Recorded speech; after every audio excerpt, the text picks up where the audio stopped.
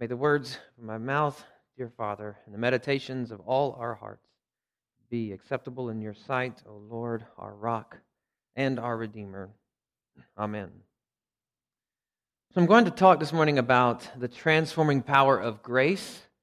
I want to talk about hospitality and those two things going together, all through the story of this guy named Mephibosheth in 2 Samuel chapter 9. So that passage will come up here in just a second, but I'd like to begin with asking you this question.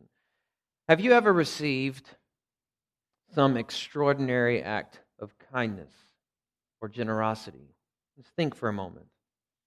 Have you ever received some extraordinary act of kindness or generosity? And I mean big, like extreme home makeover big. Okay, probably not that. You maybe haven't experienced that. You ever watch that show? It's hard to watch that show and not get teary-eyed. I don't think it even comes on anymore. But it's the kind of thing that when you see it happening, you feel you want to believe these people are Christians doing this thing. You know, you think this is the kind of stuff the church ought to be doing. And I don't mean simply like, a friend covers your lunch one day, although I'm open to receiving that if anybody wants to offer, or just like sharing maternity clothes or something. But I mean like somebody's paying for your college. They give you a car, some amazing gift. How about a great gift of forgiveness? Someone has forgiven you in a really big way, or shown you extraordinary hospitality. Think about it. We want to think about the transforming power of grace expressed through extreme hospitality by looking at it in this story about Mephibosheth, and then consider what it points to and embrace both what grace provides for us as well as what it calls us to. So I want to read this from 2 Samuel chapter 9 up on our screen. It's shortly after David has received these covenant promises from God in 2 Samuel. That happens in chapter 7, then we go to 8 and 9, and we learn about Mephibosheth. It's not the first time we've learned about Mephibosheth. The author actually introduced him to us briefly earlier on.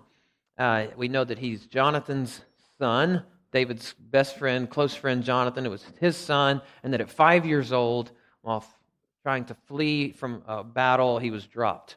And that's how he became lame, or in both feet. He became crippled.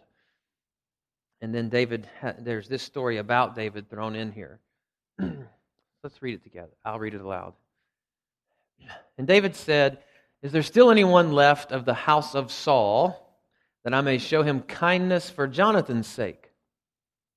Now there was a servant of the house of Saul whose name was Ziba, and they called him to David, and the king said to him, "Are you Ziba?" And he said, "I am your servant." The king said, "Is there not still someone of the house of Saul, that I may show the kindness of God to him?" You notice that phrase, show the kindness of God to him. Ziba said to the king, "There is still a son of Jonathan. He is crippled in his feet." The king said to him, "Where is he?" And Ziba said to the king, "He is in the house of Machir, the son of Ammiel, at Lo-debar." Then King David sent and brought him from the house of Machir, the son of Ammiel, at Lo-debar. And Mephibosheth, the son of Jonathan, son of Saul, came to David and fell on his face and paid homage. And David said, "Mephibosheth!" Exclamation point. And he answered, "Behold, I am your servant." David said to him, "Do not fear, for I will show you kindness for the sake of your father Jonathan, and I will restore to you all the land of Saul, your father, and you shall eat at my table always." And he paid homage to him and said, "What is your servant that you should show regard for a dead dog such as I?" Then the king called Ziba, Saul's servant, and said to him, "All that belonged to Saul and all his house I have given to your master's grandson. And you and your sons and your servants shall till the land for him, and shall bring in the produce, that your master's grandson may have bread to eat. But Mephibosheth, your master's grandson, shall always eat at my table." Now Ziba had 15 sons and 20 servants. Then Ziba said to the king, "According to all that my lord the king commands his servant, so will your servant do." So Mephibosheth ate at David's table like one of the king's sons. And Mephibosheth had a young son whose name was Micah. And all who lived in Ziba's house became Mephibosheth's servants. So Mephibosheth lived in Jerusalem, for he ate always at the king's table. Now he was lame in both feet. The word of the Lord. This is really an extraordinary story thrown in these narratives that Samuel contains regarding David. And you might wonder, like, why is it there? What's the point of this story? And in many ways, it's another one of those things that commends David to us. We see David's heart. He was called a king, a man after God's own heart. And in many ways, David, if you remember the Old Testament story, is God's answer to the problem that emerged in the book of Judges when they had no king and everyone did what was right in their own eyes. And it was just chaos. And they needed a king, a righteous and good king who would rule rightly. Not a king like the other nations who would make himself the ultimate authority, but a king who would submit to God in humility and rule his people with righteousness and justice. So David is God's answer to that problem. And the Samuel narratives commend David to us. We feel that he's the right king. He's the best man for the job. He ought to have the job. Even when he has opportunities to kill King Saul, their first king, he doesn't take them. He surrenders to God's providence and timing, and he lets God take care of those things. He doesn't take matters into his own hands. Even honors King Saul and his son Jonathan, who had become David's close friend, as I said. And that's the extraordinary thing about Jonathan, too, is that as an heir to the throne, Jonathan doesn't try to take power. Instead, he throws all of his loyalties behind David. Perhaps he recognizes David is God's anointed, and so he pledges his allegiance there. And it seems strange that David would want to show kindness to Saul's house. This is the opposing dynasty. In fact, there had been war between the house of Saul and the house of David that lasted a long time. In fact, it says so in 2 Samuel 5, chapter 5, verse 1. Listen to this. It says, 3:1. It says, and the war between the house of Saul and the house of David lasted a long time. So these two houses have been at war a long time. And yet David begins to think about his old friend Jonathan, his close friend, who had died in battle. And despite the hostility between the house of David and the house of Saul, he wants to show kindness to Jonathan's family. And so for the sake of another, I want you to remember this, for the sake of another, he wants to show kindness to someone. Because of his love for another, he's going to show extraordinary generosity to this guy Mephibosheth. David seems excited to learn about the opportunity, doesn't he? He's eager to do something good for this guy. And it seems not to matter one bit that this guy Mephibosheth is lame in his feet. Which means, in part, that Mephibosheth couldn't come and serve in David's army and be one of his generals or something. He couldn't come and be one of his house attendants. But this doesn't matter to David. In many ways, Mephibosheth doesn't deserve this, and he certainly cannot earn it in his condition. He can only receive it with gratitude. Hospitality was already an important virtue in the ancient world, as some of you may know. To grant table fellowship with someone means welcome and acceptance. It was probably a show of respecting the dignity of the other person. And you notice how that's like a refrain in this passage. There's a couple of refrains in the passage. One of them is that Mephibosheth is lame and crippled in both feet, and then there's the refrain that he always ate at the king's table, and then it mentions once like one of the king's sons, how he's being treated. Extraordinary kindness, welcome, acceptance to a crippled man who cannot really serve David, and David doesn't require any service of him or seem to expect any service from him. Will always eat at his table like one of David's sons. The story perhaps seems hard to imagine. Again, why is it in the Bible? There's this story of steadfast love and faithfulness. He wants to show, remember, God's kindness to someone. And like much else in David's life, this points us as Christian readers of this text to Jesus.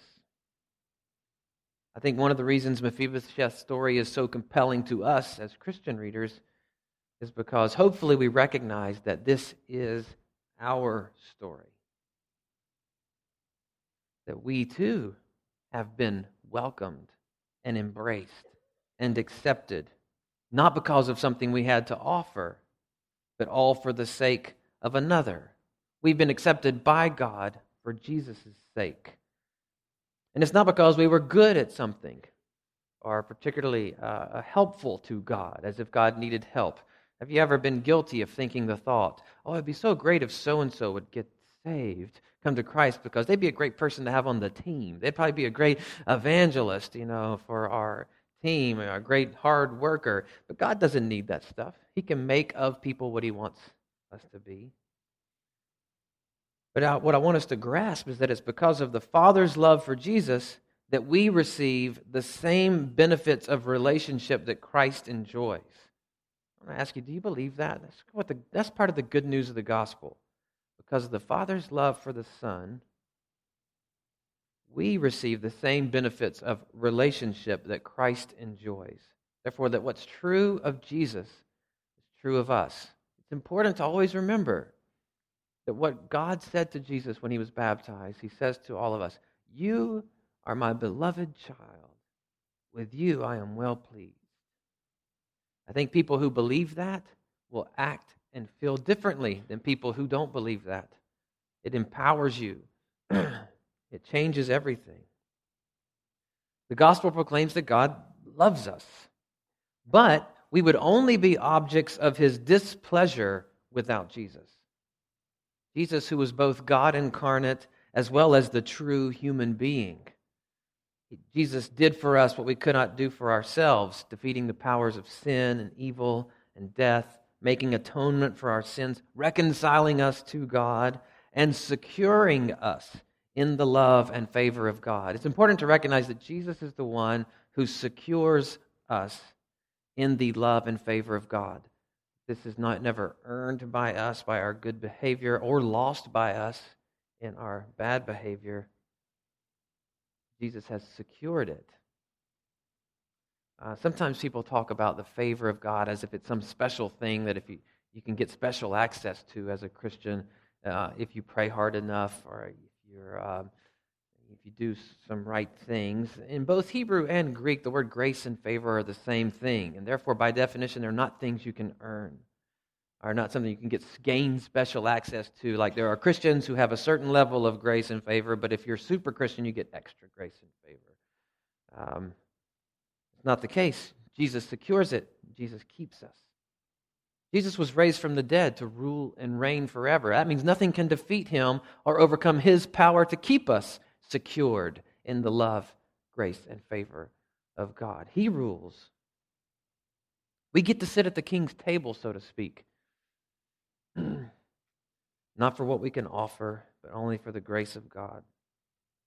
All we can do is say thank you and accept the gift. When we come to worship, part of it's remembering the gospel so that we might remember to say thank you and accept the gift.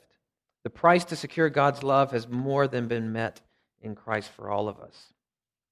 And what I want as part of this message is for us to believe and enjoy that truth, and for it to cause your soul to exhale, to relax, to be at ease, to be comforted, helped, made whole, for it to heal, perhaps whatever maybe is broken inside of you.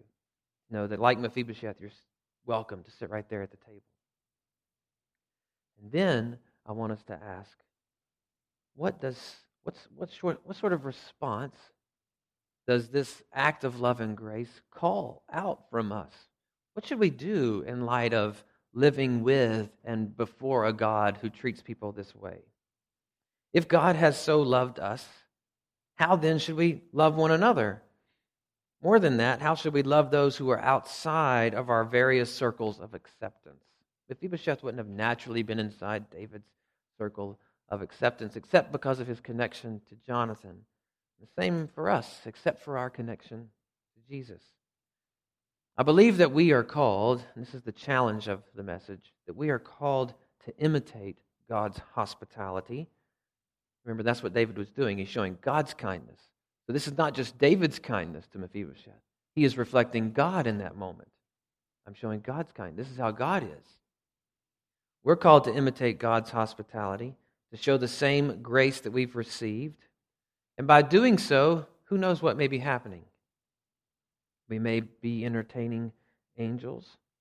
We may be serving Christ himself, who is found in the hungry, in the thirsty, in the unclothed, in the imprisoned and unsheltered.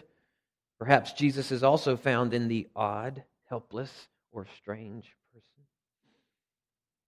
As we've done for the least of these, Jesus said, we've done for him. And the reason that's godlike is because God did for the least of these in sending Christ to live for us, to die for us, and be raised for us. We are the lame. There's a sense in which every one of us in here, we're just plain lame, you know. And I'm not meaning that you're not cool or something. You might be very cool, but you're also lame, and so am I. We are spiritually lame. There's this great little quote from Herman Melville, maybe in the book Moby Dick, but he says this, or someone says this: "Heaven have mercy on us all, Presbyterians and pagans alike, for we are all somehow dreadfully cracked about the head and sadly in need of mending." When you read that, do you think, I resemble that remark? Yeah. Do you think I resent that remark? Hopefully you think you resemble it. We are somehow dreadfully cracked about the head, sadly in need of mending. And besides that, we couldn't serve God in our own strength anyway, but only with strength that God provides for us. More than that, we have a God who doesn't need anything, as Acts 17 says, so doesn't require any sort of personal service to sustain him. Everything we do, either for God or for someone else, is something that God enables us to do in the first place. Now, I have to acknowledge in preaching such a message that I am not one who's very accomplished or very good in this area. I do find it hard to love people, especially those who are unlike me. I believe that I suffer from self-absorption. And when I say it, I do mean suffer. Suffer from self-absorption. Now, self-absorption doesn't feel like suffering. It usually feels good. But the thing about self-absorption is that it causes us to act and feel in dehumanizing ways. To be self-absorbed is to become dehumanized, zombie-like, something less than human. I mean, I might pay for your lunch every once in a while, but to welcome you into my family, to provide for all of your needs, give you a bunch of land, well, I don't have that, I couldn't give it to you anyway, or give you a bunch of food and expect nothing from you in return, that seems radical and unlikely. I mean, but I might do something like that for someone that I really loved, try to intervene for them. Or I might do it for someone loved by someone else, like for one of my kids' friends, someone that they love. I can imagine if one of my daughter's friends ended up homeless or in need that I might want to help. But God did this for people who were his enemies. God did what he did, showed his kindness for people who had rejected his rule and authority, and we continue to do so, even sometimes as Christians. We basically say, I ought to be able to decide what's right and wrong for myself. I ought to be able to call the shots. I should be accountable to no one but me. Does that sound familiar? No, see, we have been graced. We have been welcomed and loved in the most radical way by God. And one of the questions I want to ask is, what would it look like if all of us in here were as eager as David was in that moment to go and show God's kindness to somebody, to go show his generosity? I mean, what if we all left this place today as just this little army of people ready to go show kindness and generosity in radical big ways to the people around us? Would that not have some awesome kingdom effect on our neighborhoods, on our families, on our campus? What would it say about God when people say, why are you doing this? We're just showing God's kindness. We're not good. We believe in the good one who is Jesus. That's why we do this. Ask yourself this question. Are Are we able at this moment to identify any way or any person to whom we are showing radical hospitality or grace or generosity or help? Think about it for a moment. Can we identify some way or some person? It's a challenging question, but one we ought to ask. And then if not, we should ask ourselves, why not? Are we unaware of just how radically we've been loved? Have we forgotten? Has it become like a stale truth for us? Not one that moves us. Maybe that's why we need to hear and be reminded of the story of David and Mephibosheth this morning and often, so we might be stirred up again and be motivated, moved to go out and show God's kindness. You know, wouldn't we think that Mephibosheth, that there was something wrong with him if he didn't have a heart to go and show kindness to other people in light of his own experience? We'd think there's something wrong with that guy's heart, something wrong with that guy's head. What about us? We actually do, Mephibosheth does actually come back up in the story another time later on when David has to flee. He's sort of forced to flee Jerusalem when his son Absalom is rebelling against him. And then there's an opportunity for David to come back. And Mephibosheth, who had essentially been in a kind of mourning until David returned, he greets David. He sees David again, and he's willing to give up all the gifts that David gave him. He's willing to give it all back and not have it anymore. He's just so glad that David is back. He loves David so much, not David's gifts, but that's what he really wanted. And from the story of the Good Samaritan to the story of the unmerciful servant to Paul's exhortations to do good to outsiders and so adorn the gospel, as well as Paul tells us in another place to be zealous for good works, it's written. And from Jesus' own example, we are called to be people who show the same sort of grace and hospitality to the world. For Jesus' sake, to love those who appear as though they can't do anything for us, but just pure gift. In Christ's name, let us be that kind of people. Let us go out of here today as that little army of people ready to show God's kindness, remembering the Lord's words that it's more blessed to give than to receive. Let's pray together. Our Father in heaven, thank you for having loved us in a radical way and given us big forgiveness and shown us extraordinary hospitality and said we could be welcomed as your sons and daughters. We could be called your beloved forever. We could always be welcome in spite of ourselves. Even though we are spiritually lame and do you no good on our own, we want to delight in this truth. And we want to be transformed by grace to be people who reflect your image back out into the world. Would you please fill us all today with the Holy Spirit, with power to bear the fruit of the Spirit and to have a heart to do for others as has been done for us in Christ. I ask in Jesus' name, amen.